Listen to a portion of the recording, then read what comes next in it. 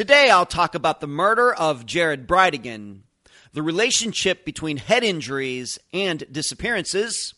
I'll reveal the next case for the monthly series Unfound Now, and I'll cover a whole bunch of other stuff, including what was that thing outside the Amarillo Zoo.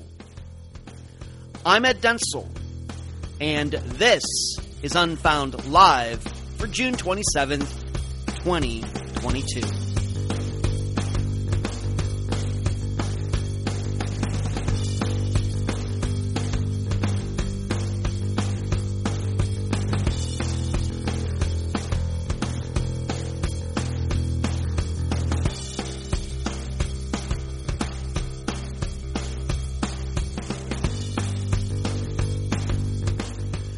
Hello, everyone. It is the live show for June 27th, 2022. Of course, if you were listening to the podcast version of it, then I guess it is your version is the June 28th live show. But here we are on a Monday night on YouTube. I'm doing fine, been busy, as is usually the case.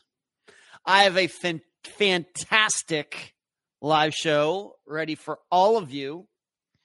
Some of the topics we're going to be discussing tonight are, and this is a topic that kind of I've touched on once in a while, but we're going to do it again because of something that very sadly happened to a friend of mine's, very good friend, and I did not know this person who had this happen to her, but I want to talk about that a little bit. So we're going to be talking about head injuries as they relate to disappearances tonight. Going to be talking about an interview that I did that is now public. We're going to be talking a little, even though I do not consider myself to be a serial killer expert, being that we've now done 2 episodes where James Tolliver is considered to be the perpetrator. I want to talk a little bit more about him because just had some really interesting conversations last night during the think tank on here, Patreon people.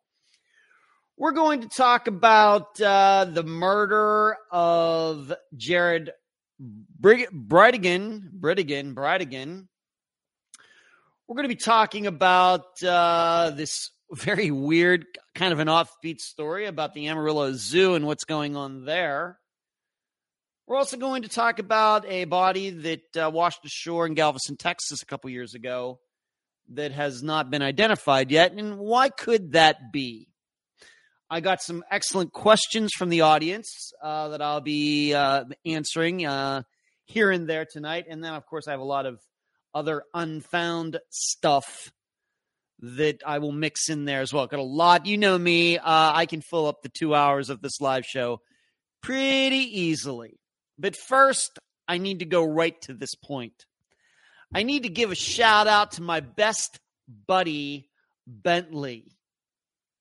Yes, I know he's only 3 years old, but he had something happen to him recently. He's going to be fine. I want everybody to know he's going to be fine. I've been told that he's laughing. He's really charming the nurses where he is. And like I said, I think he's going to recover from all of this perfectly fine. This little boy, Bentley. But Bentley, I'm looking at you. You're going to be fine. Your family member has been keeping me updated. I'm thinking of you, Bentley, and I want you to know that everything is going to be okay. All right? I want you to know that, Bentley. So you take care. Maybe I'll actually get to meet you in person one of these days, which would be pretty cool. Of course, I don't have any kids, but that doesn't mean I don't like kids. But Bentley, maybe we'll get to meet one of these days, and that would be cool. But this is coming from your best bud, Ed. Okay, Bentley, you take care of yourself. You just keep being cool like you are, okay? Don't change anything. All right, so hello, Bentley. You can, I don't know, I know you're going to be seeing this because your family member told me that they were going to show this video to you. So I just want to give you a shout out. I'm going to give you a wave. and you take care. Everything is going to be fine. All right. So before we get started, just want to remind all of you, if you are not yet a subscriber to this channel, I don't know why you're not, but that button's right down here if you're watching live in the video. And if you're listening, go to the YouTube channel and find YouTube channel, hit that subscribe button. If you're feeling a little more frisky, maybe you want to hit the join button. That gets you some special privileges. Of course, we have an Unfound Now that's going to be coming out, and all of you who are members get it a week early. So be aware of that. So just for the low, low price of 10 cents a day, there is no inflation at Unfound. It's always 10 cents a day. Of course, share this video. Give it a thumbs up. Give it the old thumbs up this video as you are watching tonight. And that this video, these live shows are always spectacular. Just do it now and it'll be off your mind. A little less stress in your life if you just give the video a thumbs up right now. So everything is going well here. So what are some of those things that are happening right now? Of course, in a couple of weeks, 2 weeks from now, I will be in Illinois, the state of Illinois. I will drive up there probably that preceding Saturday, so 2 days. Like, what would that be? Maybe like June 9th. I'll start my drive up there, maybe get there on June 10th. Going to be staying with one of my best friends from college. His name is Dave. That's where the PDGA Masters Worlds are happening. It's essentially a big tournament for old people. And I'm looking forward to it. And it is unusual in that the tournament starts on a Tuesday and goes through, well, if you make the cut, it goes through Saturday. If you don't, you only play till Friday. I think I can make the cut. I hope to make the cut. I should make the cut. But we'll see what happens. And I'm going to be in the Peoria, Illinois area for that time. So maybe get there on that Sunday and be there till Saturday, something like that. And then from there, my plan is to drive eastward to Pennsylvania to see my dad for a couple days and then to come back here to Florida. Maybe I'll end up back here. Let me think, 9th, 16th, 17th, 18th, maybe around the 20th, something like that, Florida. So I'll be gone from my condo here from about July 9th to July 20th. Big trip, but I have not been going to a ton of disc golf tournaments this year, kind of been saving up so I can go to this one. Of course, there's going to be driving involved with gas prices and everything. Very fortunate to get to stay at Dave's, but I'm going to be, there will be some housewarming gifts and things like that, of course, associated with me staying with him and his wife and his two sons. But that is coming up, and I'm really looking forward to it. I have a little bit of revenge to get on the Worlds because I did not play well in Orlando last year, which is where they were last year in August. So I'm looking forward to that. What am I going to be listening to or dare I say it, watching on that long drive? Haven't quite figured that out yet. I've been thinking, do I want to go back and listen to all of the, from the beginning, all of the AC/DC albums? That's been on my mind. It's also been on my mind. Do I want to go back and listen to all of the Aerosmith albums, maybe? We'll just have to see. Don't know. I got a lot of choices between Spotify, and then I have Disney Plus, and I have Netflix and all of that, and I have my tablet. I know you're not supposed to watch things and drive. I get it. Anyway, so I haven't figured out what I'm doing right there, but I'm sure I'll come up with something interesting to listen to, watch, or whatever on my drive to Illinois. And I think I've been through Illinois once. I think that was it. I think that was it. So that should be an interesting trip. I do gain an hour going from Florida to Illinois, at least this part of Florida. Part of Florida is in the Central Time Zone up in the Panhandle, but not where I am here. So I gain an hour driving there, but I'll lose an hour driving to my dad's. I'll just have to figure that out when the time comes. So that's coming up very quickly. I want to remind all of you once again, please give this video a thumbs up as you are watching, whether it's on your tablet, your phone, your laptop, whatever else. Let's see who's in here tonight. Karen, Suzanne, Kathy, Charlotte, Cherie back in the house after a nice vacation, right, Cherie? And she got the little rock emojis going on. You get that when you become a member of this channel for the low price of 10 cents a day. Hello, Jasmine. There's Hope. What's going on? There's Hope. Good to see you. Ashley, Twinkle, was just talking to Twinkle earlier. Hello, Twinkle. And Laura, good to see you. And, to Bentley, wishing good luck to Bentley. Yeah, he is a cutie. There's Hope Positive Chan there. Everybody's chiming in about Bentley. I love it. And Shri saying the weather here in South Texas is really bad right now. We keep losing power. Is brown. When you say bad, do you mean like thunderstorm, Shri? Is that what you're saying, or is it just the heat? And how about those Astros? Yeah, well, they were beating the Yankees last Thursday, Shri, and they blew that lead, right? Kathy's talking to, there we go, Twinkle, little star. Hey, there's the Real coming in from Australia. Hello to you, the Real.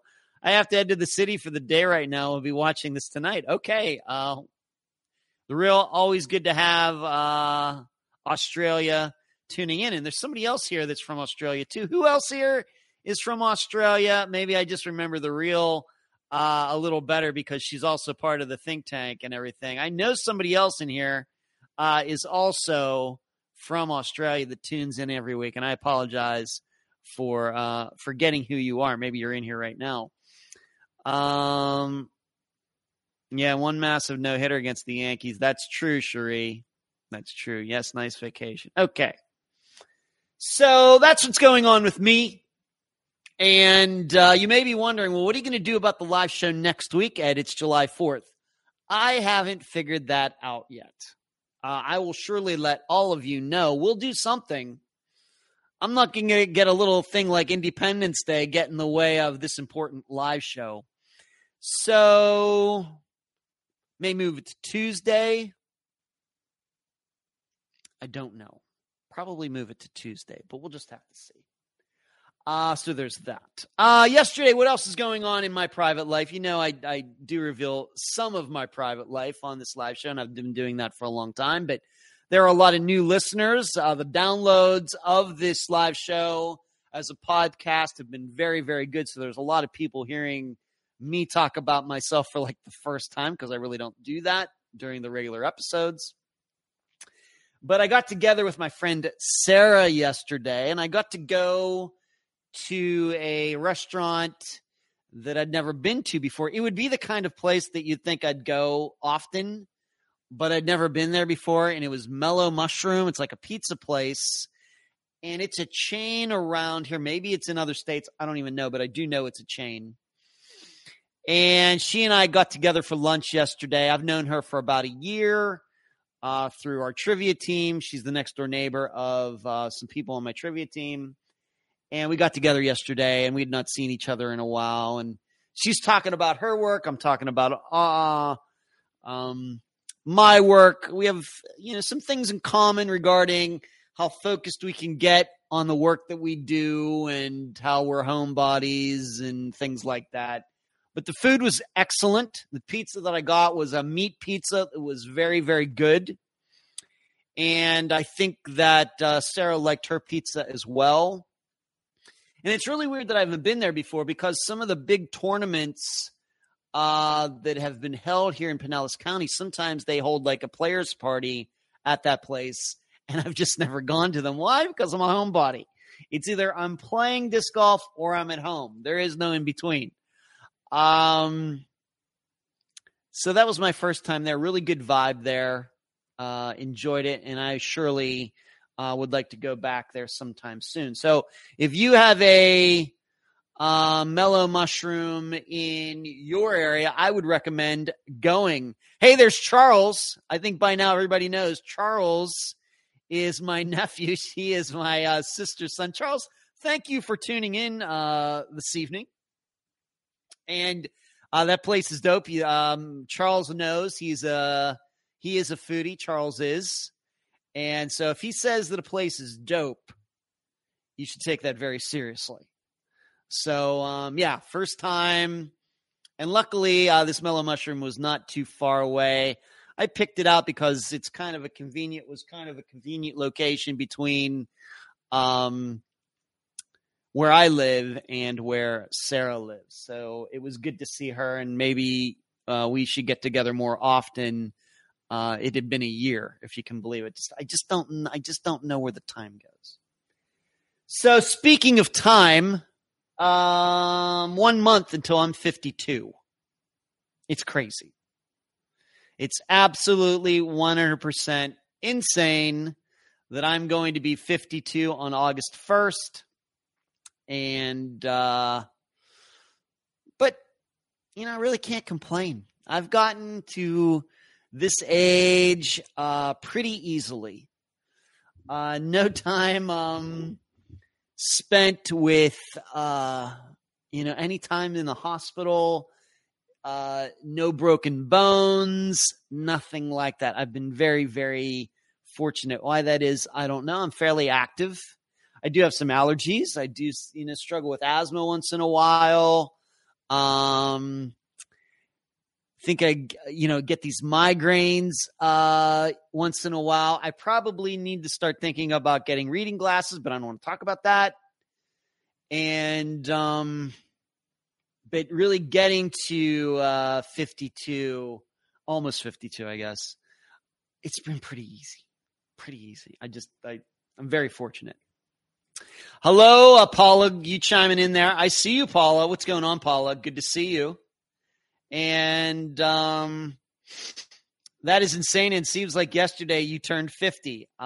Twinkle, you're bringing me down here. Cherie, you're going to be 2 years older than me for a couple of months. Well, yeah, that's right, Cherie. You did hit the big 50, didn't you? I guess that you're going to be, yeah. Sorry to hear that, Cherie. There's hope. Oh, wow. Our birthdays are close. Mine is July 26th. There's hope. You're another Leo. Leos are fantastic. I'm not much into astrology, but it's weird how I really always seem to get along really, really well with other Leos. It's just. Hello, Jill. Jill is asking me a question that I will answer later, Jill. Please ask that later if you could. I gave in and got reading glasses. Yeah, I don't think I can, it's going to happen because I feel myself, I think that being at the computer and reading and everything, although I can read and everything, it's obvious to me that I'm starting to get like an ache right in here, like a headache. And I don't get it like when I'm out disc golfing or driving or anything else. It's my eyes, I think, are beginning to strain a little bit. They're working overtime. I think that's probably what's going on. Yeah, Twinkle, I knew that. I think I knew that you were a Leo. Excellent. Yes. There's something about being born in the same star, sun, and moon alignment. Okay, there you go, Cherie. All right. Laura, hitting the big 3-0 in March. Just booked my birthday trip to Vegas. I was 30 when I lived in Vegas too, Laura. How convenient. What a coincidence. Okay. I turned 30. I was working at Star Trek The Experience, and all of my fellow castmates sang me happy birthday on the bridge of the Enterprise. That happened. I remember that like it was yesterday.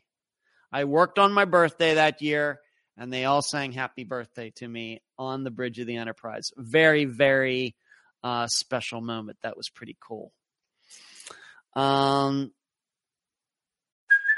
Hey, it's Kaylee Cuoco for Priceline. Ready to go to your happy place for a happy price? Well, why didn't you say so? Just download the Priceline app right now and save up to 60% on hotels. So whether it's Cousin Kevin's Kazoo Concert in Kansas City, go Kevin, or Becky's Bachelorette Bash in Bermuda, you never have to miss a trip ever again. So download the Priceline app today. Your savings are waiting. Go to your happy place for a happy price. Go to your happy price, Priceline. Charlotte went to Monroeville. Charlotte, I can't even tell you how many times I've been to Monroeville. Thank you. Okay. Let's move on to some of the topics for tonight's discussion. As you know, I always like to start with the poll that is posted in the discussion group on Facebook. If you are not yet a member of the discussion group, just go to Facebook, do a search, Unfound Podcast Discussion Group. It has existed since about October or November of 2016. I can remember when there was only 60 people in there. There are now about 8,400 or something like that. It's a crazy number. And I've been doing these polls for quite a while. I'd say maybe 4 years in that discussion group, because I always like to get a feel for the audience, want to know what they're thinking after the episode comes out. And the question that I posted in there this week on Saturday morning, this previous Saturday morning, was given that it is believed that James Tolliver killed multiple women, Hester Chandler, Jackie Cooper, Patty Tolliver's wife, and Mary Watkins. Of course, we already covered Mary Watkins' disappearance. We just covered Jackie's. I hope to be able to cover Patty's disappearance, and Hester is going to work on that. Got work to do on those. But I asked, do you believe that all of these women are in the same place? What is your perception about a serial killer? And is he more prone to dispose of if the bodies are missing? If he does dispose the bodies of somewhere, are they going to all end up in the same area or different areas? And it's not an easy question to answer, because we can look at something like the Long Island killer. If you believe that the same person or persons killed those women that were found on Long Island a few years ago, then of course they're all in the same area. Whereas we might be able to think about, for example, maybe a serial killer like the original Night Stalker, where he didn't dispose of his bodies anywhere, but he killed people all over the place, from Northern California to Southern California over several years. Of course, he eventually got caught, but his victims were not all in the same area. But for all of you in the discussion group asking you about James Tolliver and what you think he did with these women, is almost 100% of you thought that, yes, if these women are to be found someday, that they will be all together. Think Tank was pretty much the same, although it was a little more mixed. But for the most part, it was, yes, the Think Tank that is held on Sunday evenings, patreon.com/unfound podcast. If you'd like to be part of the discussion, this very, very private discussion that we have every Sunday evening at 7 p.m. Eastern.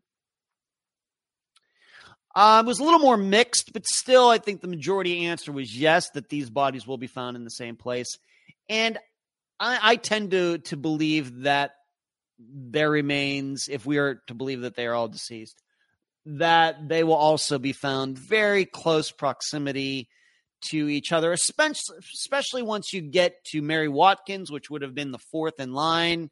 By that time, James Tolliver would have known that Hester wasn't found, Jackie wasn't found, his wife wasn't found. So I think it would make sense then, well, I'm going to do the same thing with Mary. Now, when it came to Florence,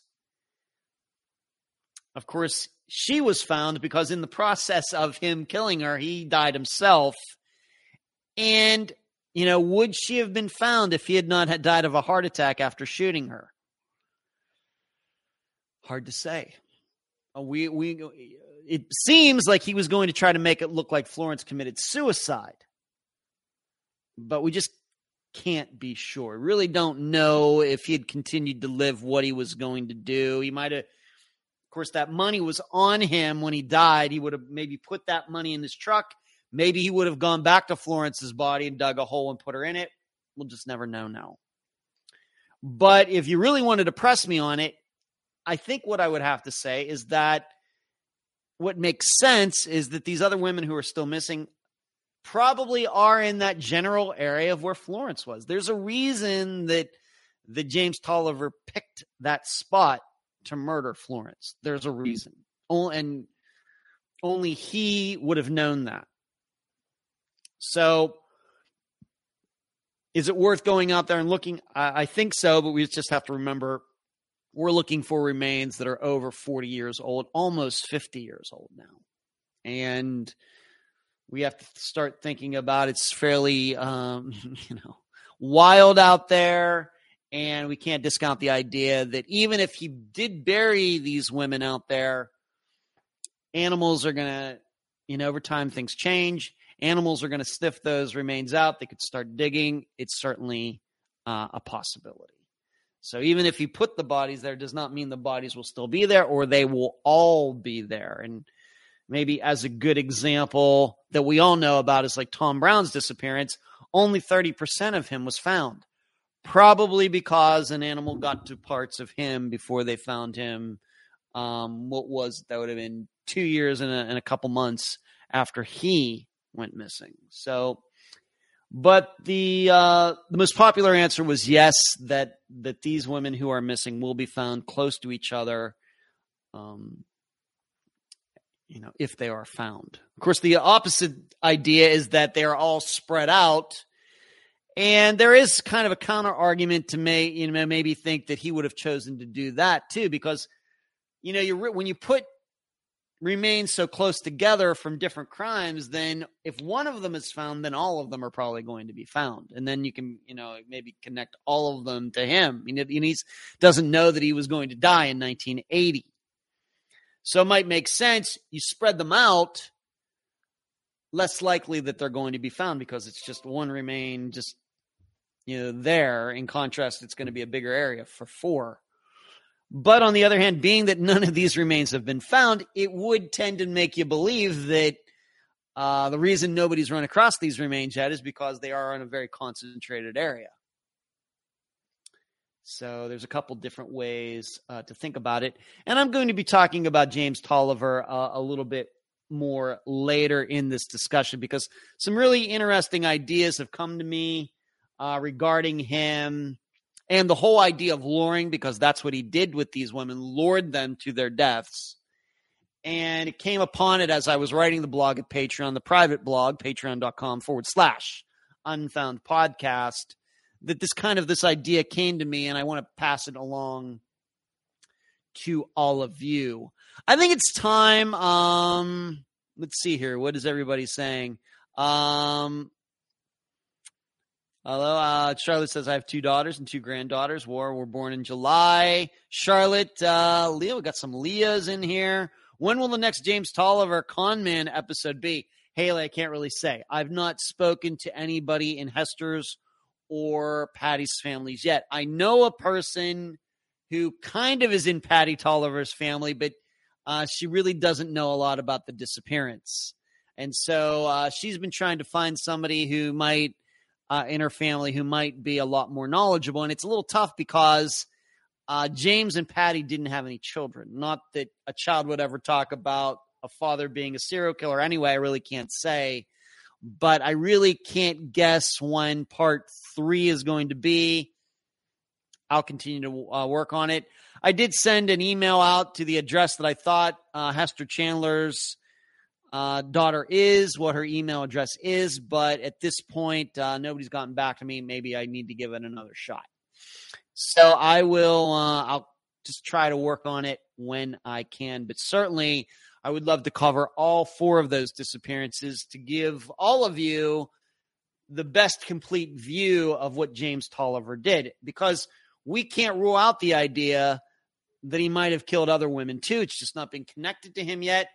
And being that he was primarily motivated by money, We can't rule out he might have killed some men too. So there's that. Everything. What's going on, Everything? It's been a while. Everything, right? Haven't seen you in a while. Good to see you. Hello, Marlene. Haley, thank you for the kind words. And yes, they do have a Facebook group. That is true. And hello, Ashley. All right, allow me to answer a question that was actually posted during the show last week, and I didn't get to it. I didn't notice it until after the live show was over. So, Laura, if you're out there, I'm going to answer your question from last week right now. I want to do it right now so I don't forget. Laura had asked me last week, she posted this in the discussion group, was there ever a time a potential guest reached out to you and you decided not to interview them? You don't have to name the person. Like, for example, were they rude, being dishonest, etc.? Yes. It's happened more than a few times. Usually the reasons people don't end up getting interviewed, doing an official interview where, in contrast to a place, as I've talked about many times, I get stood up, and that happens more than you'll ever know, where I schedule an interview. The person says, yeah, let's do it. I'll call them. They don't pick up the phone. I never hear from them again. That has happened more than you would ever realize. But in situations where I think people want to be on the program, but they don't meet the criteria, it's also happened quite a few times. I mean, I've been doing this podcast for almost 6 years, so it's going to happen. I mean, how many people have I talked to regarding Unfound by this time? I don't know, 500 people or something. So it's going to happen. They usually fall into a few different categories. One, I don't think they're emotionally ready to do so. When I'm talking to somebody off the record, confidentially, nothing they say is going to be made public. It's just me collecting as much information as I get, and they can't even get through that without crying, and then they certainly are not ready to do an official interview on the record that everybody's going to see. In addition, it then starts to me to feel like exploitation. I don't need an interview that bad. I want to help these people. I think they should tell everything they know about the disappearance of their loved one. I give them all the chances in the world to say just about anything they want during an interview, outside, of course, slander and things like that. But if people can't even get through a regular discussion, then I'm going to have to start making a decision for them. They may not realize they're not ready, but I realize they're not ready, once again, from my experience. Then there are people who they will tell you a really good story about what was going on, and then you start looking into some of these things and it just doesn't add up. I'm not necessarily saying that they were lying, but what they're saying and what all of the official news stories and things are two different things. And then I start to wonder, what's going on here? So those types of people are not going on because they very well may be telling the truth, but I can't tell or not. There are those people. There are other people who want to come on to Unfound, and they only want to tell one story. The example that I've given before is a guy was working for the federal government. Was it with the Navy or the Air Force? I think it was the Navy. And he was an accountant. He allegedly had found some discrepancy that was millions of dollars. And then right after that, he went missing. And his family continues to believe that the federal government killed him over that. And this was a while ago. This must have been back in 2017. My assistants know what the disappearance is. I'm not going to name the disappearance publicly. But, I don't believe in those types of things. I'm not going to say it's never, ever happened in the history of the United States, but wouldn't be my first choice. But I was even we can certainly look at that But the fact is, this guy went missing. He was cheating on his wife, and the last person he was seen with was his wife's brother. But the family didn't want to talk about that. So then I think, they have an agenda. They're out to do this. They're trying to make their missing loved one out to be some sort of martyr, and they think that they're going to bring the whole federal government down and everything. And I don't want to have anything to do with any of it. And they don't want to talk about what is probably a much more likely scenario. Those types of people are not going to be on Unfound either. And so, Laura, I hope that answers your question if you are watching or listening or whatever. Those are generally the categories of people who want to be on Unfound, but I cannot allow them to be on Unfound. Is it a large group? No. But it's a large enough group that I can recall some of those disappearances off right. They're right here. I remember what these people said. I remember why I rejected them. And, I just told them, I just don't think you're ready, or I can't do that. As far as being rude. Yeah, I've encountered some rude people. Absolutely. In fact, I will tell you, there is a very high-profile missing persons case, won't name it, where I talked to a family member, and the discussion did not go it's been a while. It's probably been 2018, something like that. I just only remember that. I remember living at my old place in Madeira Beach when we had this conversation. The person was rude. And I certainly wanted to cover that disappearance, but I don't know what was going on. That maybe I just caught this person on the wrong day, or was something else was going on, but it did not go well, even though this person had done interviews over the years. I don't know. So as far as rude goes, that is much rarer than all those other things I just explained. Everything says, have been around, Ed. Just been watching repeat live shows till now. Did you find out what happened about your disc, Ed? Oh, the one that was found. Oh, that's that story. You mean saw my post about that disc in Washington, the state of Washington? No, I really have not followed up on that. Everything. What surprises me is that it was a Sidewinder, and the Sidewinders is a very popular disc for me. That is not a disc that I would generally give away. I've gotten other discs from other tournaments that I've won or whatever that I've given away because I know I'm not going to throw them, but I usually don't give my Sidewinders away. So I'm perfectly open to the idea that that my nephew might have got one somehow because he lives in the Oregon/Washington area now.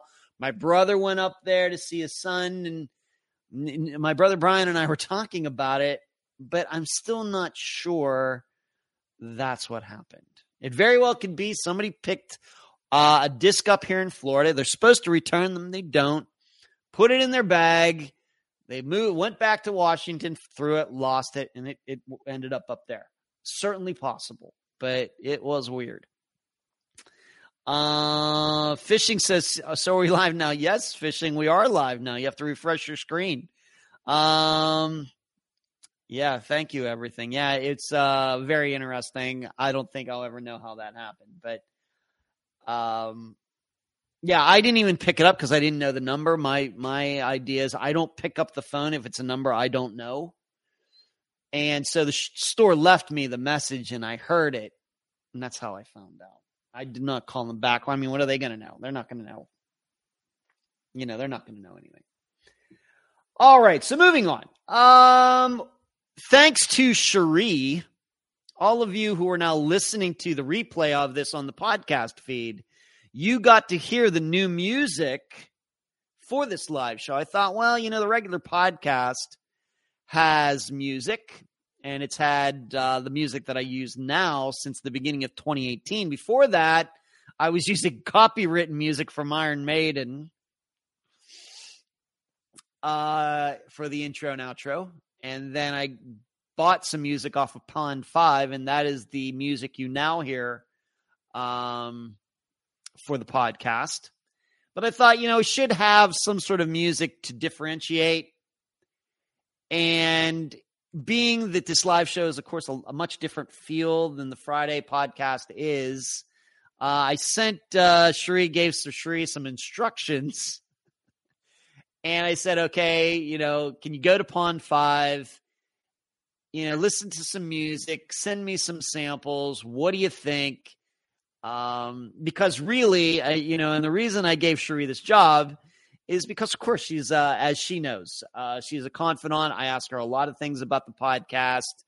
For example, we got an Unfound Now coming out. I send her the link to it so she can watch it and, make sure that it's okay. She's kind of my proof viewer when it comes to the Unfound Now episodes. We've been doing that, I think, for a while now, Cherie. And so I thought, you can really, get into the deep weeds listening to this music. So I thought, well, I'll just give it to Cherie to do. Sorry, Cherie. But she, as you can see here, she really had fun with it. And I told myself that, I would never give somebody a job like that. And then they send me some samples and then me totally blow them off and just pick my own. And in fact, Cherie, not every one of their picks that she gave me as choices were good, but at least 3 or 4 of them were very, very viable, of maybe the 8 or 9 that she sent me. And then I settled on one. And so if you want to hear it, you're going to have to listen. You're going to have to listen to it in your podcast feed tomorrow. So, and if you don't know how that works, Pond 5 is a place where you can go buy music that you can use, and you can have a license to use it. And that's what the music is for the regular episodes. Like I said, I started off with copywritten music from Iron Maiden, and that did run into some issues with YouTube. And that's why one of the jobs that Natasha had while she was one of my assistants, she went back and put the new music to all of the old episodes. I mean, really impressive work that she did, and I cannot thank her enough. Not easy to do, but that's what she did. And so that's why all of those old episodes can now be played on YouTube, because there's no copyright issue now. So you buy that music and you can just use it for whatever. And some of them are expensive. Some of them are cheap. And as I told Cherie, let's go for some cheap music. And that's what she found, and she did great. And so I'm excited about it. But you can go there if you have a show or something, or maybe you have to do a presentation that's going to end up on YouTube or somewhere where all the copyright red lights will go off that they have these days. You can go to Pond 5 and you can buy some music that's been done well for like $5. It's worth it. So we're going to start doing that tomorrow, and it's going to kind of be like the intro to the podcast. Is that I'll read off some of the things that are going to be covered in this live show. And I'll say, I'm Ed Dentzel, and this is the Unfound Live Show. The music will play, it'll fade out, and then it'll go right into how these videos start out, every live show. So that's the plan. And of course, if you're listening to this in the podcast feed, you already know that happened. All right, let's move on to this. This is a very sad story, but it really ties well into, I guess, a topic that I've been talking about for a few years now. Certainly maybe not since the beginning of Unfound, because I know that when Unfound started in 2016, I didn't even realize this maybe was a thing that ever could be connected to disappearance. I knew that this could happen, but I didn't know that, we could ever really put disappearances in this together. And that's the issue of head injuries. You've heard me talk about this once in a while before, but this topic came into more focus for me very recently. All of you know my friend Shay. She and I have known each other for over 20 years. We worked at Star Trek together. She's a very special person to me. You know that she came down to see me. Oh man, it's going to be 3 years ago in September. Hard to believe. and I've not had a chance to talk to her about it one-on-one yet, but I found out through a mutual friend of ours that a very dear friend of Shay's died due to a head injury. And I don't know exactly what happened, but this woman who is in her 50s, she had hit her head doing something and thought she was fine. And later that day, that night, she went to bed. She woke up in the middle of the night. She I think, was she married? She lived with somebody, but whoever she was sleeping with, not that way, you know what I mean.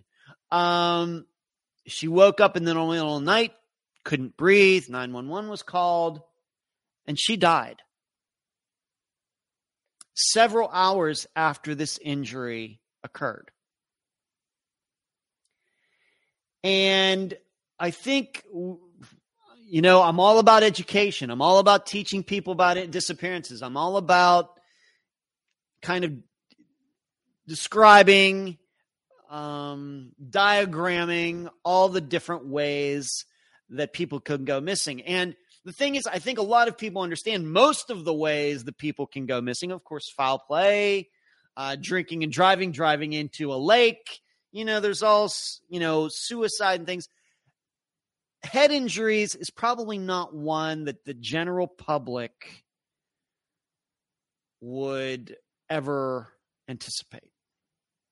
But I think if we start going back through some of Unfound's disappearances, I don't know how many there were, but it's certainly, you know, a topic that we always need to consider in certain disappearances, especially when people are alone. Especially. And so this, as I've said, and of course, as you know, if you've been listening to Unfound long enough, you know that I call this the Natasha Richardson effect. And because she was a very well-known actress, and she, if people don't realize it, she and Liam Neeson, who is, of course, now very, very known after the Taken movies, which happened after she died, but they were a married couple at the time. And she was skiing up in Montreal in Canada, and she had a skiing accident, hit her head.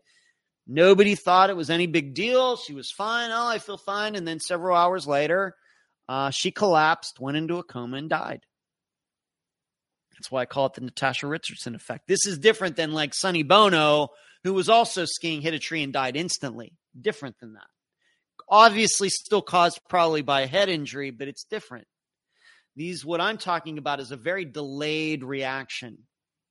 And one of the ways you can tell that the public fully doesn't appreciate how dangerous this can be is look at the death of Bob Saget. There are all sorts of conspiracy theories out there regarding what happened.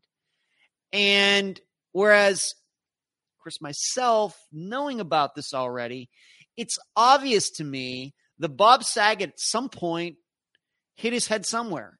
And they're looking for blood here, blood there. There's not going to be any blood. And it doesn't even have to be that hard of a hit. It just has to be at the right angle. And you know, do you hit something that's pointed or blunt? It just depends. And see, I understand that's why I don't fall for like that kind of conspiracy theory. It's totally believable that Bob Saget hit his head hours before he died. You know, they're looking, well, he did the show. We have to start looking at, he could have hit his show before he did. He could have hit his head even before the show happened. Got through the show, went up to his room, and died. Not out of the question at all. Let me just check something.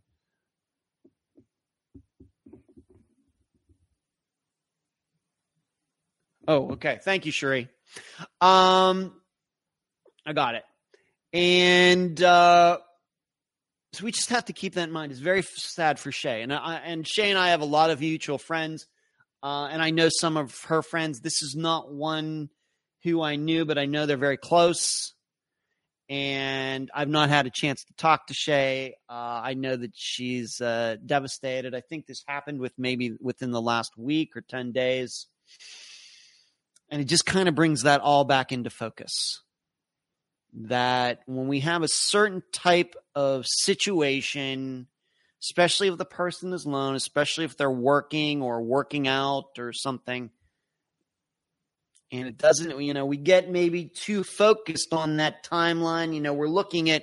We're so used to looking at those precise seconds that a person went missing or, disappeared, those precise seconds. Whereas really maybe sometimes, depending on the facts, maybe we need to look back hours before that. What was that person doing hours before he or she disappeared? Is it possible that he or she did hit their head and it finally caught up to him at this point, and then they went missing? How many of Unfound's disappearances are like that? I'm not sure, but I bet there are at least a couple. I'll have to go back and check. So it just kind of brings it into focus. And for all of you who are now listening, you're finding this live show for the first time through the podcast feed. And this is not something I've really talked about in the regular episodes, maybe once or twice. I want all of you who are new to the live show, the audio form of this live show, to know that the Natasha Richardson effect is something that's on my mind quite a bit when looking at disappearances. And thank you all, offering condolences. That's awful. Yes, very sad. So sad. I'm so sorry. Thank you to all of you. I'm not sure we're going to talk to Shay about this, if she'll even want to talk about it. So I just don't know. Sheree says, my uncle had a head injury at 54, never once been diagnosed with any illness. 2 weeks later, he committed suicide. Wow. Paula, same thing happened to my uncle. His girlfriend fell asleep on his couch, never woke up. I think she had been hiking and took a fall. It wasn't a terrible fall either. Yeah.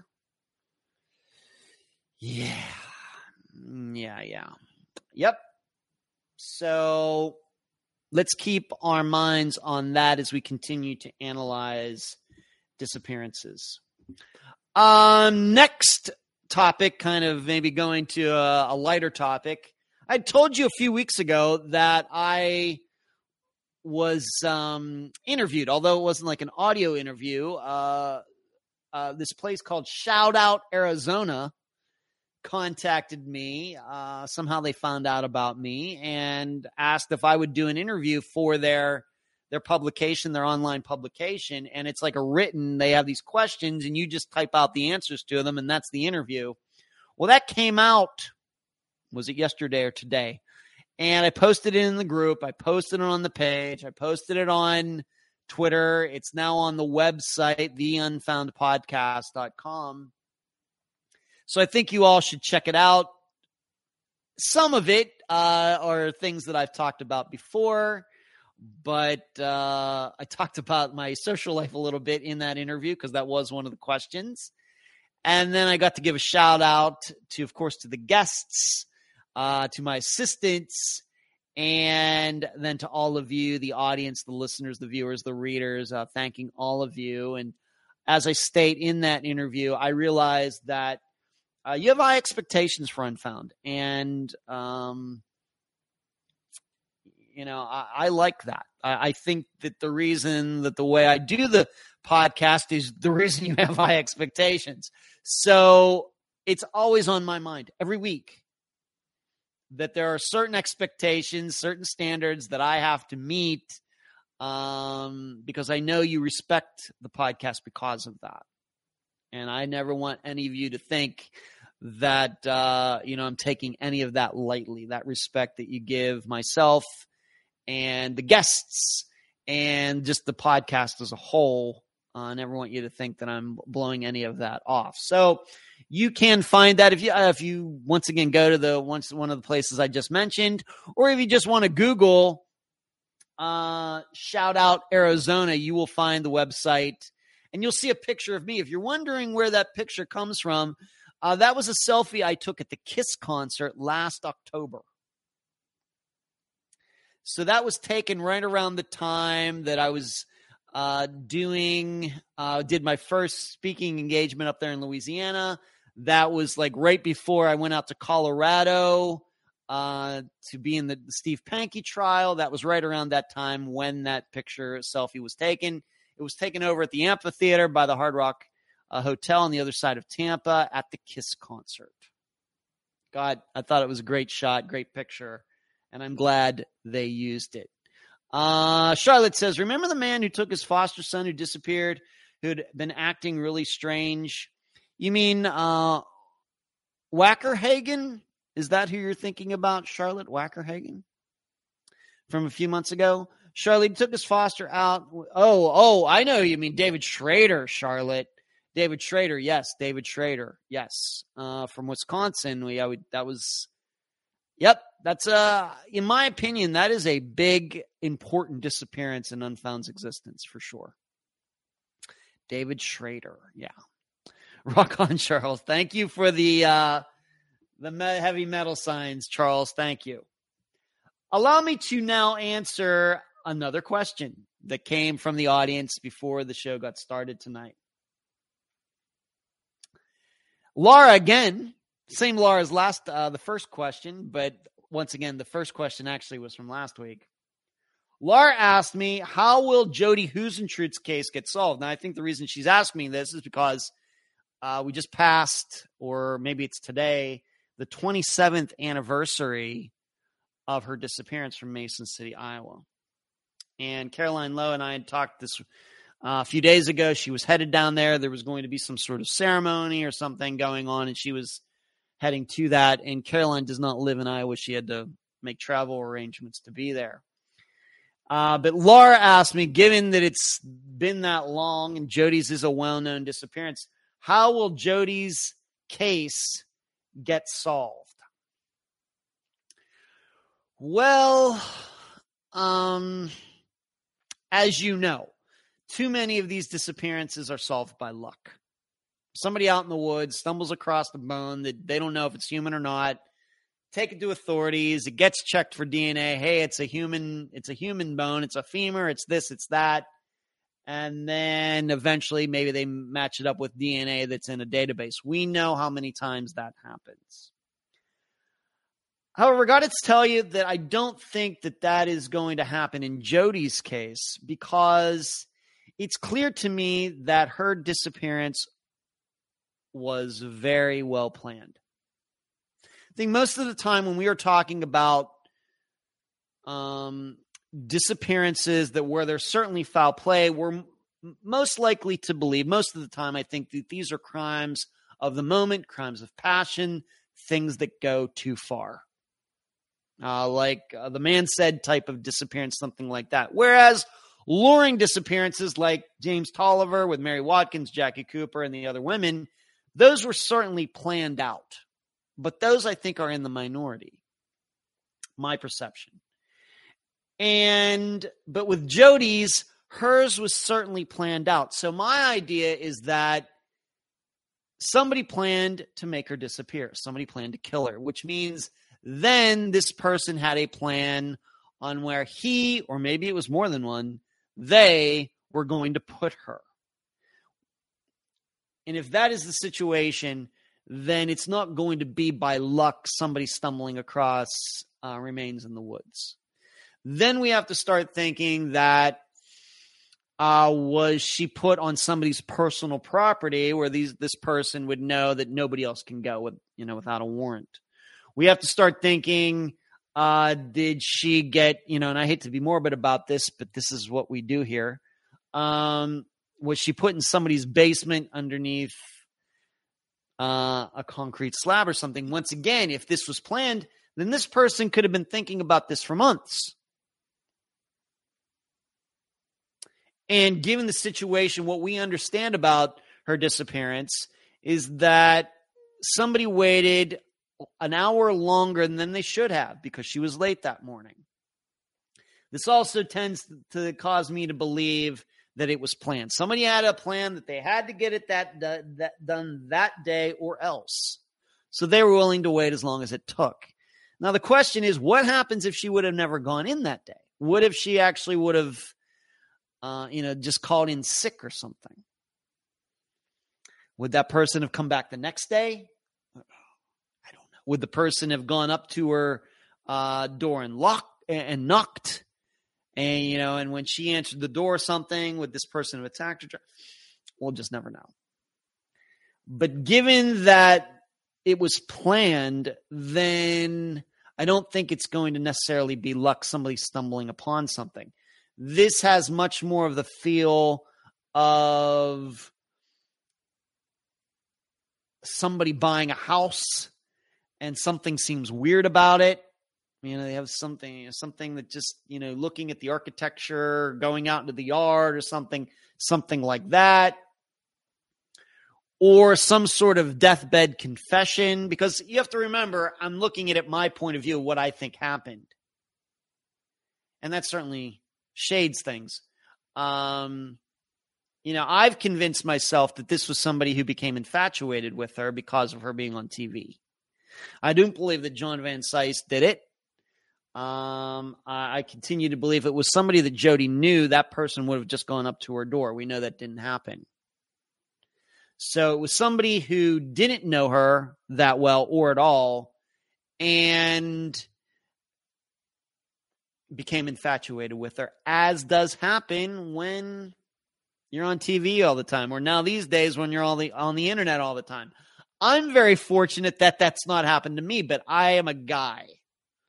So women, I think, have a lot more to worry about when it comes to that. And it doesn't matter if you're straight, gay, or whatever. I just think just in general that women have to worry much more about stalkers than men do.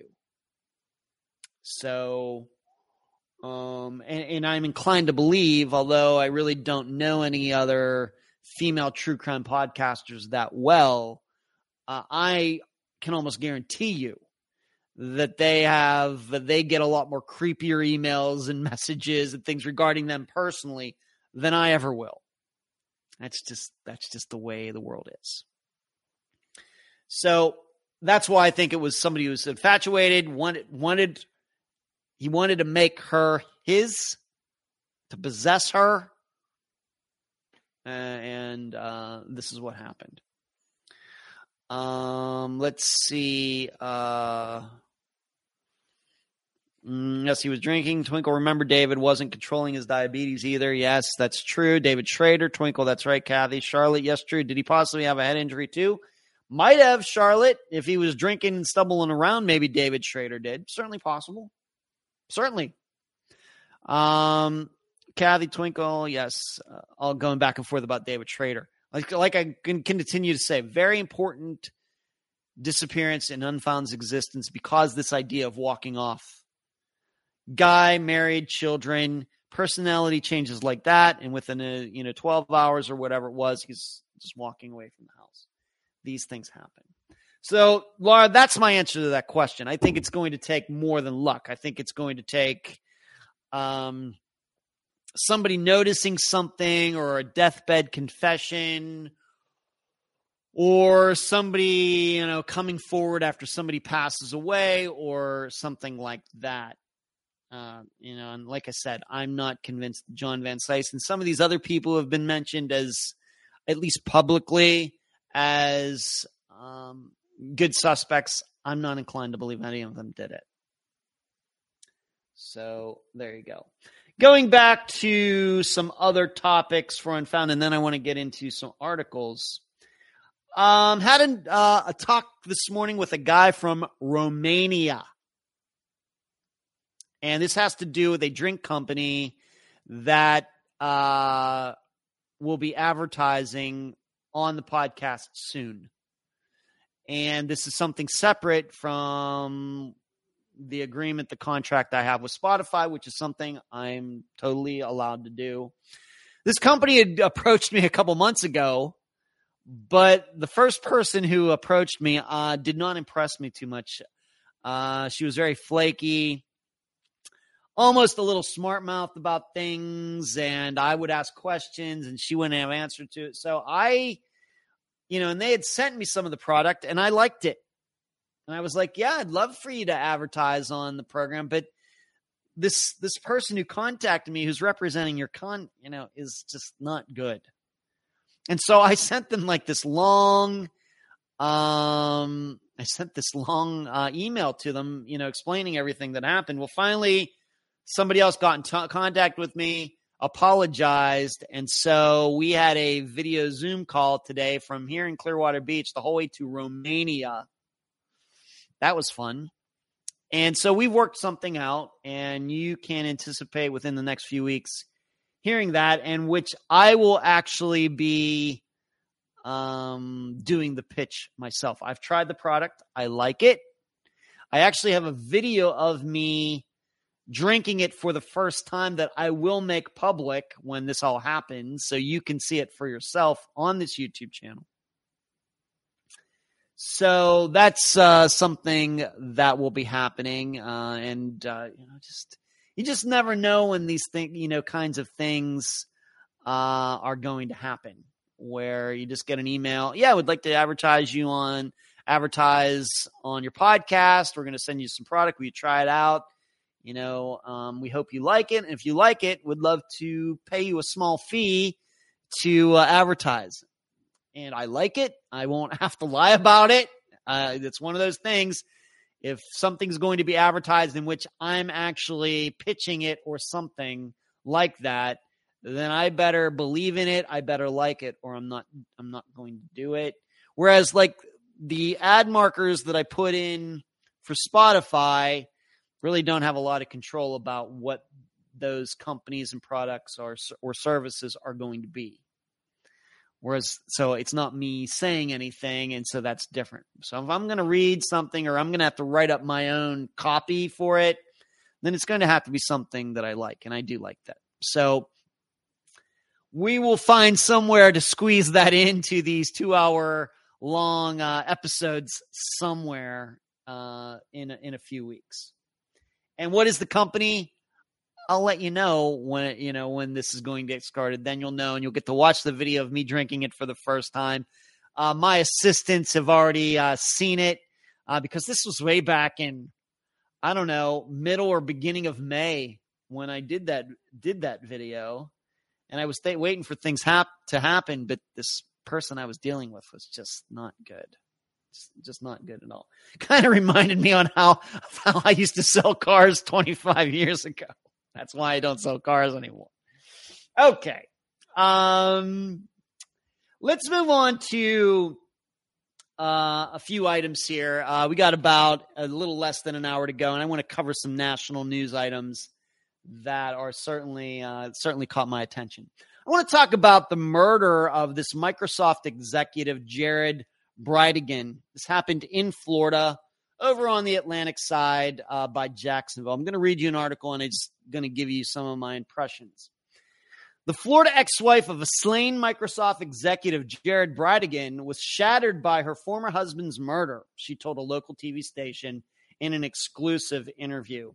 I fell to the floor because I was devastated. Shanna Gardner Fernandez, her eyes red and tearful, told Action News Jacksonville of learning about Bridegan's February 16th, so this year, 4 months ago, slaying during the 32-second teaser for the segment. The ex-wife, who is from a prominent, wealthy Mormon family, said she has since been harassed and blamed for the murder. Bridegan, 33 years old, was gunned down in front of his 2-year-old daughter, Bexley, minutes after he dropped off the twins he shares with Gardner Fernandez at her home in Jacksonville Beach. The father of 4 was on a wooded stretch of Sanctuary Boulevard when he stopped his car at about 7:30 p.m. By that time, it would have been dark, likely to remove a tire that had blocked his way, and was executed as his toddler daughter watched from her car seat, according to Jacksonville Beach Police. Gardner Fernandez, 35, who had been engaged in near constant litigation over custody of their twins since their 2015 split, remains a suspect in his murder, a law enforcement source told Fox News Digital. Bridegan remarried Kirsten Bridegan in 2017, and the two share Bexley and a 1-year-old London. What these names? London, Bexley? It's messy. I wasn't invited to the funeral, Gardner Fernandez told the station. There's so much more to that story. The twins also did not attend their father's funeral. Gardner Fernandez's mother, Shelley Gardner, wrote in a since-deleted blog post that it would have been detrimental to the twins' mental health to go without their mom. In the clip, let's see. Gardner Fernandez, whose family founded Stampin' Up!, a papercraft business that generates more than $100 million a year in revenue, has not made any public efforts to help to find her ex-husband's killer. There's a $55,000 reward in the case, most of which came from private donations. Gardner Fernandez and her family haven't contributed a penny to the reward, according to a source familiar with the fund. During the acrimonious divorce, while Gardner Fernandez was still living under the same roof as Bridegan, she allegedly asked a staffer at a Jacksonville tattoo shop if he knew anyone who could help her shut up her then husband. She had been talking to us about her divorce, and she told us her life could just be better if he could just shut up, and asked if we knew anybody that could shut him up, recalled the employee who was interviewed by detectives. Gardner Fernandez, once a devout member of the Church of Latter-day Saints, had obtained several services from the shop, and there's a part in here I can't read because it's not PG friendly. Police have not publicly named a suspect in Bridegan's murder. Gardner Fernandez and her husband, Mario Fernandez, recently retained high-powered criminal defense lawyer Henry Coxey III. He didn't immediately return a request for comment. Sergeant Tanya Tater of the Jacksonville Police Department, which is leading the investigation, declined to comment. All right, so right away, let's see what Marlene says. Can't wait to see this drink. Thank you. Jill says, sounds like Lori Vallow style. And I'm going to answer your question, Jill. Thank you for typing it again. Thank you for following my instructions. I will get to your question. Thank you. In fact, I will answer it right after we finish talking about this article. The first thing that hits me regarding this murder is this is very similar to a murder that happened in 2014 in here in Florida, and it's one that I followed very intently when it happened, but it was over in Tallahassee, and that was the murder of Dan Markel. And I talked about this maybe a month or two ago, how there's a trial going on. A lot of people have been convicted of a conspiracy to murder him. If you will remember, he had already been divorced, but they were having a custody issue. His ex-wife wanted to take their children back down to the Miami area where her family lived. He wouldn't let her leave because, of course, that would mean the kids were way down there. And so they were fighting over this. And then all of a sudden one day, after he dropped his kids off for school, he goes back to his house. He pulls in. He's on the phone with somebody. And he says to the person, hey, there's somebody in my driveway. He pulls in. The garage door goes up. He pulls in. And before he can even get out of a car, somebody comes up and shoots him through the window. They didn't even let him open the door yet. They shot him through the window and killed him. And there was video. There was this Prius that was seen speeding away from the scene. What turned out that the people were hired by Dan's ex-wife's brother. They're still not sure if the ex-wife knew about this. Sheree and I have had a very good conversation privately about all of this, about whether this ex-wife knew or not. But he was murdered over a custody issue. And now all of these people, at least most of the people seemingly, have gone to jail. And it was someone in his ex-wife's family that started all of this. This is the first story of, recent history that comes to mind that kind of sounds like the murder of this young man, Jared Bridegan, Bridegan, if you want to look that up. But it also reminds me of a police officer who was gunned down in 2013 in Bardstown, Kentucky. And his name was Jason Ellis. He had just dropped off a prisoner at a jail somewhere, and he was essentially driving home. He wasn't in a squad car, so there was no dash cam or anything, but the way I understand, he was on a highway, took an exit. As he was taking this exit, there was a limb on the road. He pulls over to pull this limb, push it off the side of the road, and while he was doing this, somebody shot him dead. And this murder is still unsolved. And it's clear that I get the idea that it wasn't something that was right up close. It sounds like maybe with this, it was a shot from far away. So probably with a rifle, with a scope on it. But we have to remember this was at night that this happened, that this cop got killed. And of course, the big issue with Jason's and with Jared's is how could somebody have known? I guess what I'm saying is with the police officers, there's no way somebody could have known that a police officer would be the first person who would come upon that limb. And so with that murder, I'm inclined to believe it was just some kook who just wanted to kill somebody, and they'll put the limb across the road, believing that somebody will come along and eventually, they won't be able to pass. The person will pull over the side of the road, whoever it was, an accountant, an engineer, a teacher, a police officer, whoever. And when that person gets out of the car, I'm just going to shoot whoever it is. That's the way it strikes me, once again, because there was no way that the shooter could have known that the first person would have been a police officer, whether it was Jason Ellis or anybody else. So you have to think about that when it comes to Jared Bradigan's disappearance. Who could have known that he would somebody would think that, okay, I want to kill Jared Bradigan, so here's what I'm going to do. I'm going to put this tire out in the middle of the road, and then he is going to get out of that car to move that tire, and then I'm going to shoot him. Taking a lot of chances. What if Jared doesn't get out of his car? What if somebody else gets out of the car first and moves it? You're going to shoot that person too? So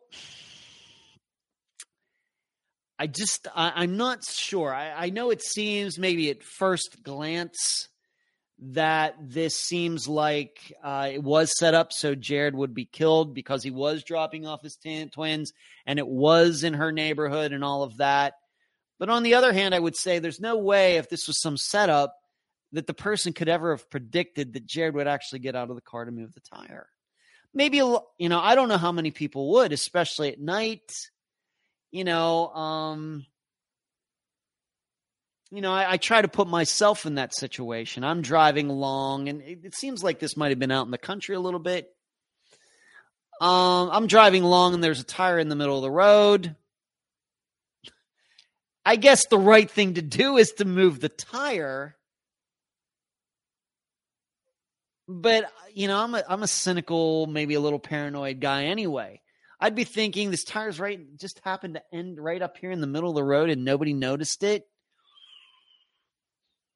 I might be a little suspicious of that. So I'm not sure that this was a setup to kill Jared at all, because I just think there are too many variables in the planning of this to ever guarantee that he would be the one who would actually move this tire, thus setting himself up to be shot.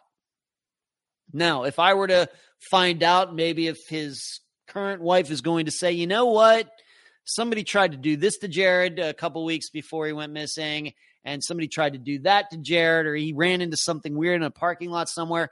Now, if there are stories like that, then my opinion's going to change.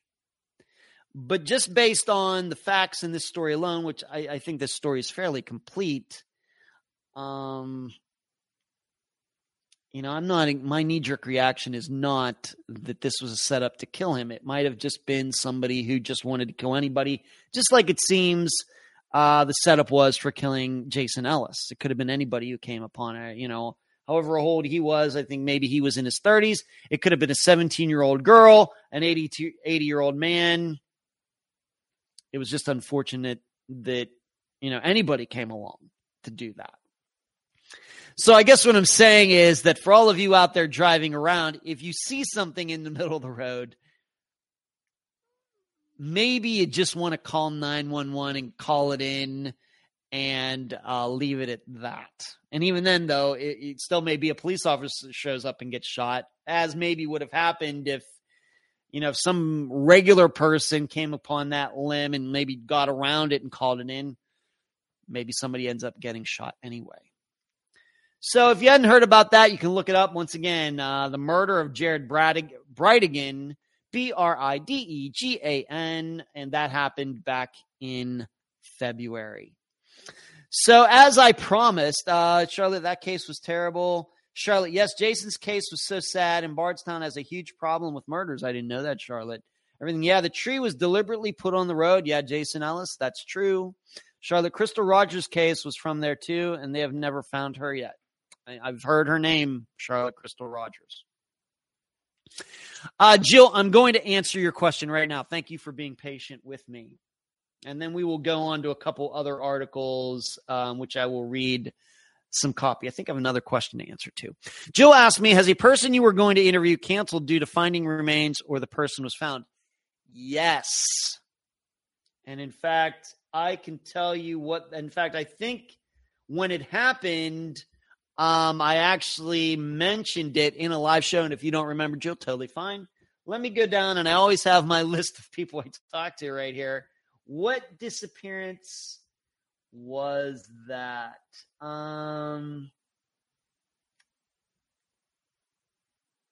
Let me see here. Hold on, please. I know this is horrible for all the people listening because they can't see what I'm doing here.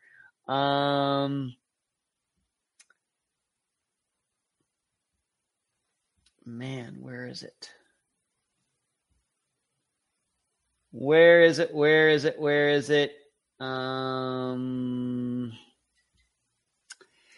Carol, for one, Jill, Karen Nichols is kind of in that situation.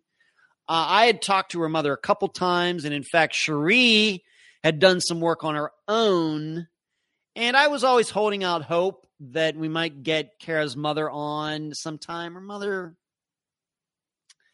maybe falls into one of those categories I was talking about earlier in this show. I got along with her just fine, but of course, Kara was found. It was a murder. Somebody is in custody, and that happened within the past, 8 months. And so I guess her murder, of course, disappearance at the time, could be included in there. And, man, there is another one that I don't see here. There it is. William Polk. That got solved. That was a disappearance that got solved before we could solve it. But there's one more. One more here. I don't see it, and I don't want to leave everybody hangling. Chris Cherie says, Janelle Matthews almost happened that way. I guess, I never did talk to anybody in Janelle's family. I guess it's possible that maybe I would have gotten around to covering it. But, the only reason we ended up, doing the coverage that we did is because her remains were found. But there was one other one. I just can't find it here, and I don't want to get too deep into the weeds on it. But, Jill, those are at least a couple examples. So it does happen. Very rare. Very, very rare. And if I can find the other one after the show is over, I will send you that one. But it was one where remains had been found, but they hadn't been identified yet. And I had talked to the missing person's daughter, I think. And in the process of maybe putting everything together, the DNA results came back, and it was the missing person. That's the way I remember it. But at least two. Sure. And almost surely three of that's happened about 3 times, Jill. Charlotte. Also, there was some corrupt police in Bardstown, and there was some speculation that Jason had learned that there was corruption in the police department. He was getting ready to turn them in. Sounds like small town rumors or big town rumors to me, Charlotte. I don't know if I'm supposed to believe that or not. But, okay. But maybe. And some people thought he was murdered because that. I don't know, Charlotte. You hear a lot of stories like that, but it seems like none of them ever come true. But maybe. Let's move on to this. This is a story, kind of a more lighthearted, offbeat story, but I do want to comment on it. This comes from Amarillo, Texas, a town I've been through a few times and a city I visited 3 years ago. I can't believe it's been 3 years now. But anyway, around 1:25 a.m. on May 21st, security cameras inside a perimeter fence at the Amarillo Zoo in Texas captured a strange image outside the zoo. Maybe some of you have seen this picture. Now, the city of Amarillo is seeking the public's input to help solve the mystery. Was it a person with a strange hat who likes to walk at night? A large coyote on its hind legs? A chupacabra? For now, the strange visitor is an unidentified Amarillo object, according to a news release. Definitely chupacabra. Yep, someone commented on the City of Amarillo's Facebook page. This is literally Sonic the Hedgehog, another wrote. A chupacabra is a folklore creature said to have lived in Latin America that allegedly attacked animals. In the spirit of fun, if not curiosity, the City of Amarillo is letting the public offer ideas on the identity of this unidentified Amarillo object seen in the photo. Video footage is not available. We just want to let the Amarillo community have some fun with this, said City of Amarillo Director of Parks and Recreation, Michael Kashuba. It is important to note that this entity was outside the Amarillo Zoo. There were no signs of attempted entry into the zoo. No animals or individuals were harmed. There were no signs of criminal activity or vandalism, according to the city. It is definitely a strange and interesting image. Maybe Amarillo can help solve the mystery of our unidentified Amarillo object. And here's what I have to say about that. Total publicity stunt. That's my opinion. Shri says, I remember another one, but can't think of it now. Oh, something like Karen Nichols. Yeah, I will have to check the list, Shri, and I will surely let as many people know that other disappearance I was thinking of. But regarding this Amarillo situation, it's telling that they have video of this animal, but they don't release the video. All they release is a picture. And that always, you know me, when it comes to video for disappearances, I want all the video. Don't just show us a snapshot. That's not enough. There are a lot of things about the way a person walks, their head turning side to side, the way their arms swinging, their gait. There's a lot you can tell from a video. It doesn't always just have to be words. So when they just offer a picture, here is John Smith on video the day he disappeared. Well, just show the video. And I feel the same way about this Amarillo Zoo thing. My guess is if they were to release actually the video of it, of course, then you would see the gait of this animal or whatever, whatever is going on here, and you'd be able to tell that it was a person. It's also telling to me that this happened in May, which means right when school is letting out, and they want people to go to the zoo this summer. And we have to remember it's been COVID, and maybe the zoo numbers, the attendance numbers have been down, and they want to make sure that everybody goes to the zoo this summer. What better way to get people to the zoo is to say that, hey, we got this creepy thing roaming around the zoo. What also should be, is a tip-off, is that they don't seem that worried about it. Okay, so they have all these animals in the zoo, and they got some unidentified thing roaming around the outside of the zoo, and nobody seems worried about it. That seems a little odd to me. They'd say, well, we want the Amarillo community to have fun with this. Well, maybe it shouldn't be fun. Maybe this is, I don't believe in chupacabras and things, but you got these animals that you're trying to take care of. You're raising them, you're feeding them. They're loved by their trainers. They're loved by the public. And then you got some strange thing right on the other side of the fence from them. And you're saying, we want the Amarillo community to have fun with this. Maybe, if this was something serious and real, they wouldn't be acting this way. The people would not be acting this way. The people from the city would not be acting this way. The people at the zoo would not be acting this way. I'm inclined to believe this was some sort of publicity stunt to get free advertising for the Amarillo Zoo. Leanne says, exactly, Ed. Texas tall tale publicity stunt for sure looks pretty fake too. Yeah, like I said, I didn't pull up a picture to show all of you on my phone or anything, but it's out there. Just do Amarillo Zoo creature and you'll see 1,000 pictures of it. That they don't show a video of it, even though they have video, should also be a huge tell that it's not quite what they're saying. And, if somebody watches it, they'll be able to tell that, it's just nothing. Cherie says, I heard Texas OAG Rachel Neening mentioned today in a podcast about Baby Holiday. I was reminded of the secret recording meeting with law enforcement and Tom Brown family. Yeah, we don't need to get into that again, Cherie, but thank you for bringing that up. Yeah, Rachel Keating. That's what probably she'll always be remembered from now on. Cherie, probably. The Tom Brown case may be the biggest thing she ever works on. So that's the Amarillo story. And also I have to it kind of reminded me of a movie that I like very much, which is Night at the Museum. The first one, the sequels are terrible.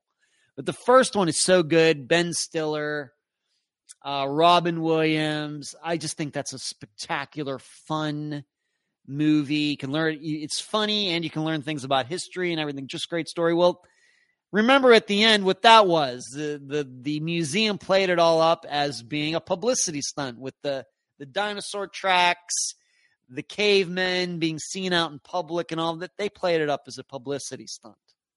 That's also what hit me regarding this. So there's that story. What else do I need to talk about? Of course, we're getting toward the end of the month. And that means the newsletter will be coming out before the next live show next Monday. In fact, the newsletter will come out this Friday, just when the next episode does. And I haven't started writing it yet, but I'll get it done. And so I have some writing to do later this week. It's just the months go by so fast. I just don't know where they're going. But if you are on the list, then you will get it in your email on Friday. If you are not on the list, please contact me at unfoundpodcast@gmail.com. What do I put in the newsletter? Kind of a lot of, sometimes I'm up on my soapbox. Sometimes I'm, giving you kind of behind the scenes stuff going on at the podcast. I do some theorizing about things. If there's something that I really feel motivated to talk about, well-known disappearance that maybe we'll never cover, something like that. You just never know what's going to make it into the newsletter. It's kind of very much a feel type of thing. But you can look for it probably Friday night, not Friday morning. But I'll probably write 1,000 words on Wednesday, 1,000 words on Thursday, 1,000 words on Friday, and it'll get out there Friday night sometime, if everything goes right. So be looking for that. Once again, if you're not on the list, please join us on the email list at unfoundpodcast@gmail.com. I have one more question to answer, and then we'll go into the last article I want to read, and then we'll move on to this Friday's disappearance. Jasmine, I think Jasmine's in here. Jasmine says, if you could make a missing person checklist, what would that have? Would you give this list to your guests for the podcast? Well, Jasmine, first of all, the guests, when I talk to them privately, I give them a lot of pointers. Of course, it depends on the disappearance. It depends on what happened. It depends on how old the disappearance is. There's so many variables that it's really hard to have a set list that is good for every guest. You have to remember that. So it's really anything that I'm going to say that to that particular family member is particular to their disappearance. Now, what I tell them might be similar to somebody else, but there is no boilerplate list for disappearances that have already happened, and they are what we would call older disappearances, which is what we cover on Unfound. Now, as far as a checklist for just families in general, I'm going to say the same thing that I've said many times, because I've gotten this. Ed, you need to write a book or do something, a pamphlet, an instructional series on what people should do if they ever have a disappearance happen in their family. And frankly, I have enough work to do as it is. Oh, Twinkle's leaving us. Oh, Twinkle, you're leaving like a half hour early. Wow. Okay, Twinkle. Well, I'll catch up with you later, Twinkle. It was good talking to you earlier today, by the way. But as I've stated many times, doing something like that, writing kind of, well, here's what you do if you ever have a disappearance in your family. It's kind of like telling people to not smoke, or to not go out in the sun, or to not eat sugar and things like that. You can do that, but nobody's listening. People continue to go out in the sun, even though they know there's a good possibility that they'll get skin cancer. Why? Because they want to go out in the sun. They don't think that that's going to happen to them. People drink or eat a lot of sugar, or whatever topic you pick. People who start smoking, they know about lung cancer. They don't care. And they don't start caring about lung cancer until they're diagnosed with it. People don't care about skin cancer until they're diagnosed with it. Very, very, very few people take those precautions beforehand. It's just, you got a life to live. So when it comes to disappearances, it's kind of the same thing. Every guest, I'm not saying this comes up with every person I've ever talked to, friend, found, or a family member. That's certainly not true. But it's been said enough that I have to believe this is an overarching thought for all guests who have ever been on the program. The thought is, I never thought this would happen to me. I never thought this would happen to my family. And in fact, I never thought John Smith would ever go missing. And they're kind of right. We know that disappearances are rare. That they're still, of course, a very important, illness in our society. They certainly damage families. Families fall apart because of them, and we tend to believe that murderers are getting away with it and everything. But they are still fairly rare. That doesn't mean they're not important. But because they are rare, nobody thinks it's ever going to happen to them. So when you put something out there, come to my website and read about what to do if you ever have a family member go missing, I don't think anybody would read it. So, and that's just human nature. And even so, there are so many variables regarding disappearances. I don't know how you could put together an instructional book, a booklet, I don't know what you want to call it. It would have to be so general that I don't know if any particular family would be able to get anything out of it for their specific situation.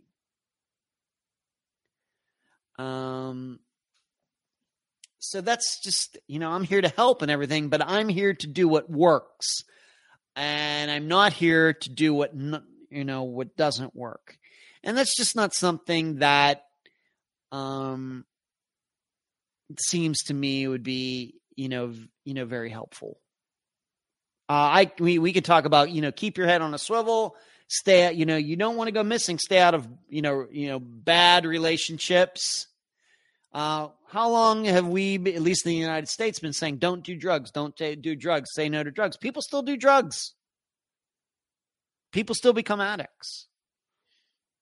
So that's why there are so many recovery programs for addicts, even though we have all this information out there why you shouldn't do drugs. And I think what we've learned about drugs in particular is that people are going to either do them or not do them.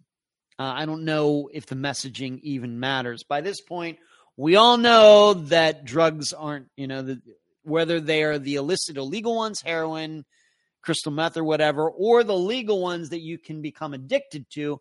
Everybody knows about all of that now. People still choose to do it. I don't know what you can do. So, Jasmine, so you asked me if you could make a missing person checklist, what would that have? It would have a lot of things, but I just don't know if it would be particular to any particular disappearance. The only thing that I've said that I think can cover all the bases is that if you have a person go missing in your family, then immediately start writing down all of the people who you think might have wanted to harm that person.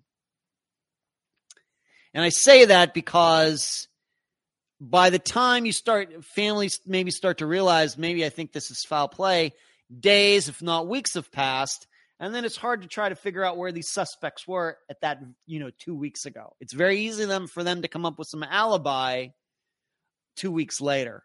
Whereas if that's on your mind right at that second, then it's not as easy for them to lie about their alibi. Now, it may not end up being foul play. In fact, your missing person might not even be deceased.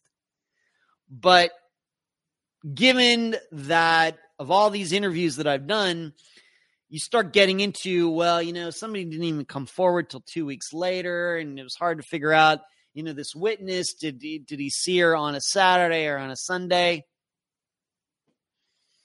People's memories, we've talked about this over and over.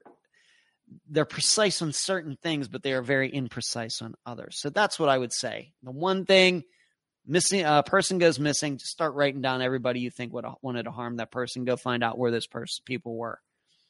If it doesn't end up being foul play, then at least you did that. Laura says, those random attacks are pretty rare, but very scary and sad. Yeah. Regarding disappearances, there's just not many of them that I think are random. Okay, I think I have one more story here. Don't I have one more story here? I thought I had one more story here. Did it not get copied? Did it not get saved? Where is it? Oh, yeah, here we go. Galveston, Texas, down there your way, Cherie. When a body washed ashore on the west end of Galveston Island, police put out a sketch asking, do you know this man? That was 2 years ago. Today, his face is still a mystery. But now forensic genealogists say they will identify him. The 911 calls came in on Mother's Day 2020 in the middle of the afternoon. Yes, stammered the man calling.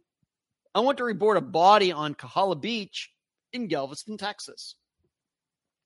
Do we know if it's a male or female, woman dispatcher asked the second caller. I don't know, replied the woman, who said she was calling from her beach house. I really didn't want to look, and people were walking up now and taking pictures. Oh, my. The man had no identification on him. He was wearing black generic swim trunks and black Calvin Klein briefs underneath. Galveston police officer Danny Simpson shared crime scene photos with the unsolved team, not seen by the public until now. But perhaps the most telling detail of all were the men's size 11 underarm and slides, which are like sandals, like flipper sandals, strapped to the man's hands, not his feet. His sandals were on his hands. He had been swimming and maybe tried to use those as a flotation device, Simpson said. The autopsy later revealed the man had indeed drowned. He was 5'5", likely in his 20s, but who was he? The current that day may have brought him in from the direction of the Bolivar Peninsula, Simpson said the U.S. Coast Guard suggested to him. Investigators waited for a call from someone who might be looking for this man, but no such call came in. Months passed, then 2 years, the case went cold, then the phone finally rang. I thought this could possibly help me solve this case, Simpson said. It was a scientist from Othram, the private genetic testing lab in the Woodlands, which is in Texas, saying they could build a DNA profile for this John Doe and do it fairly quickly. Once the profile was built, forensic genealogists would start working to track down his family. Simpson figured it was worth a shot. Othram posted the case on its crowdfunding website, DNAsolves.com. that need $5,000 to do the testing. Over the past year, people from all over the country donated. Now the case has been funded. I know for a fact that within a few weeks, we'll have a profile for this man's DNA, says Kristen Middleman with Othram. Othram can't say how long it could take those genetic genealogists to find this John Doe's family. He will be identified and we'll figure out what's going on, Middleman said. I can't tell you the number of cases we've solved that the Jane and John Doe case turned into an investigation that led to an arrest and sentence for someone. Simpson is hopeful that by next Mother's Day, 2023, I guess, a grieving family will have answers. Somewhere there's a mother looking for a son, and we would like to at least give her some closure with that. Okay. And Charlotte says, Galveston, my old stomping grounds. Look at you. PJ, the Led Zeppelin boxed set. What are you talking about there, PJ? Charlie, so cool. Yes. Now, of course, the big question is, as I think we all often ask, how is it that remains can be found? And they have at least a decent description. It's a very specific location, Galveston, Texas. The body obviously came in from the water. And here we are 2 years later, and nobody has been able to put this together even without the genealogy. Really, how many people could have been in the water? And, you know, with those sandals and everything else. How can this be? Well, you know, it could be a variety of things. First of all, you have to think about NamUs. You know, I really only go to the missing persons side of NamUs. I rarely go to the unidentified remains side. Back in the day, I used to go to the unidentified side all the time because before I started Unfound, in fact, this even goes way back to when I lived in Las Vegas, you know, you could, I'd go to some Starbucks in the evening, and I'd go, I'd pick out a missing person, and then I'd go through all the unidentified remains and try to put them together, really with unidentified remains that were found kind of in Nevada or nearby in California or in Arizona, because that's where I lived. So the issue is, well, how can all of these unidentified remains on NamUs, how can it be? How can it be that these, just even without DNA, people know if a friend or a family member is missing, what's the deal? You'd think it'd just be going to the missing people, going to that list, going to the unidentified remains, and, just linking them up. And it should be fairly simple without genetics or anything else. But anybody who has tried it knows how tough it is. Why? And we have to keep a lot of things in mind. And then I'll come back to talking about this young man whose remains were found here. First of all, the way I look at it, it is just because these people, their unidentified remains are on the NamUs list, does not mean they are American citizens. Everybody who is on the NamUs missing persons list is an American citizen. That is not true for the unidentified remains. Why? Because we don't know who these people are. They could have come in from another country, whether we want to call it illegally or whatever. I'm not here to get into that. But they don't have a birth certificate from the United States. So that's a possibility. 2, it could be tourists who came here and, misadventure. Maybe they came to the United States to commit suicide. A lot of different possibilities. Maybe they went on a hike and had a heart attack. And maybe, if it's like a single person like myself going on a trip by himself, maybe he just really didn't tell anybody where he was going. And so there might be friends and family in Germany who don't even know that this guy decided to take a trip just out of nowhere to the United States. He dies here and boom, it's a missing persons case. Even though he was known by people, but in Germany. And there's nothing on him. Maybe he's not found for a long time. that would be able to tell, oh, this guy is not from the United States. He doesn't have his ID on him. Or sometimes you can even look at a person's clothes to know they're not, an American. Different styles, different places in the world. So there's that. So we got tourists. We got people who are not citizens of the United States. Different geographies could always be a situation too. Just because somebody disappears in Maine doesn't mean their remains can't be found in California. You just don't know. I think that when a lot of people are doing this, they're thinking, okay, well, a person disappeared from Maine.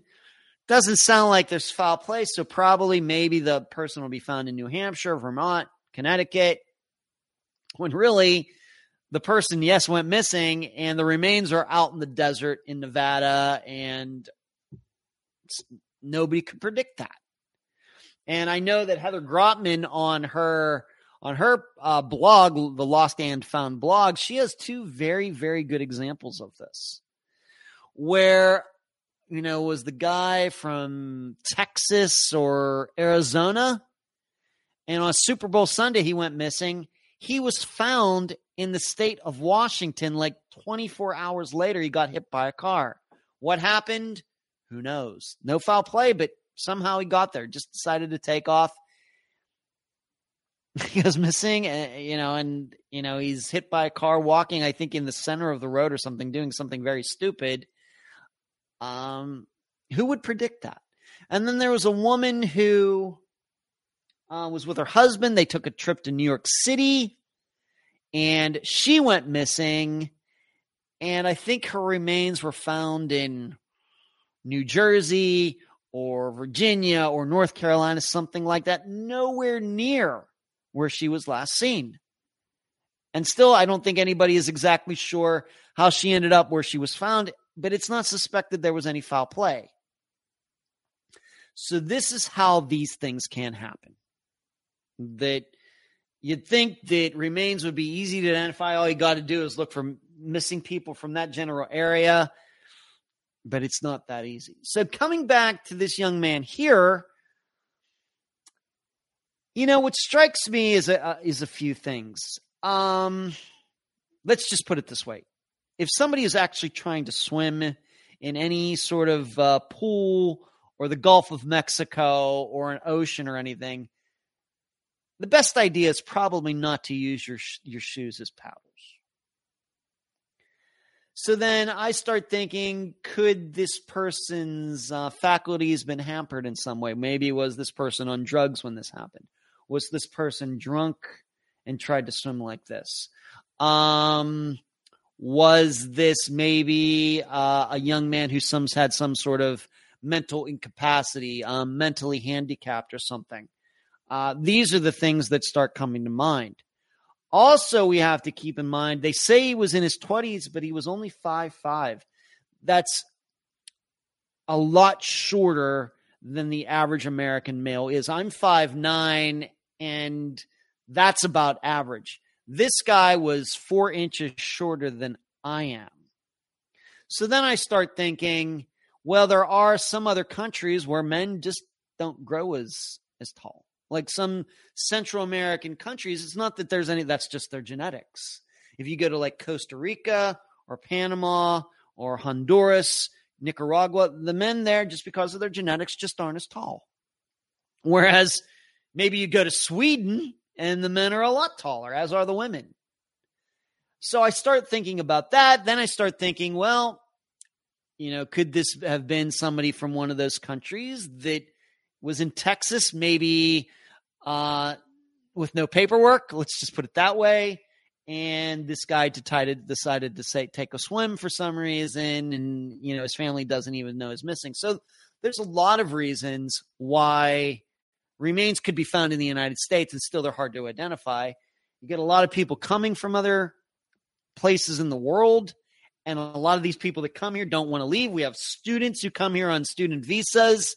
When the visa expires, they don't want to leave, so they kind of just blend into the United States and hope that they don't get caught, however that works. A lot of tourists come here and don't want to come home And then on top of everything else, this is a huge country.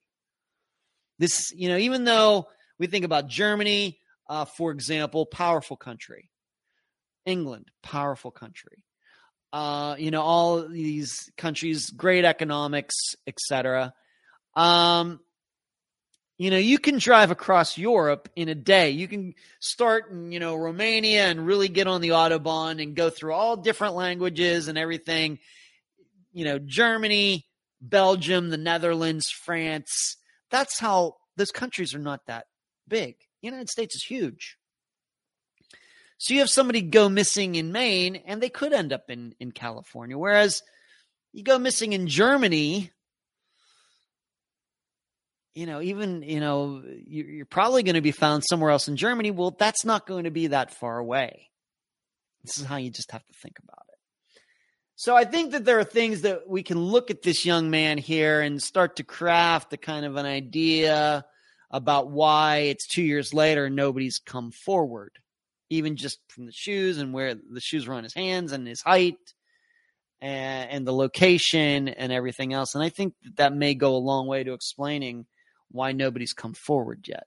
But there is the bigger question about NamUs. You have all these people. Why haven't they been identified yet? The list of missing people is right there. It's just a lot harder than that. Sheree says Galveston is 1 hour away from one of the top 5 most populated cities, so anyone could have moved from Houston or any of the small towns around. Some people are not even reported. Imagine being missing from Mississippi and now your body is in Galveston. Sheree also says, I read about a few cases where remains were found in Texas from Midwest states because people were headed out of the country south. Okay, so that is the final article. I just wanted to read that. I find it very interesting. I think that can help us out a lot as we think about disappearances and what happens when we find remains and why they aren't identified yet. One more thing, I'll be doing an Unfound Now, being that it is the end of the month. All of you who are members, all you people with the green names there are all members. And once again, just join with the join button. Hit the join button down there.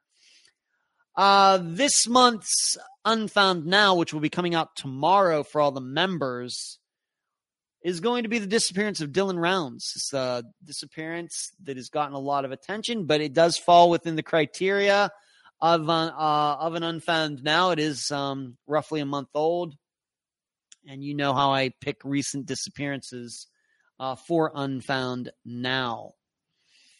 So you can be looking for that. For all of you members, be looking for it for tomorrow. All of you who are not members for whatever reason, you're just going to have to wait to next week. But it is a long video.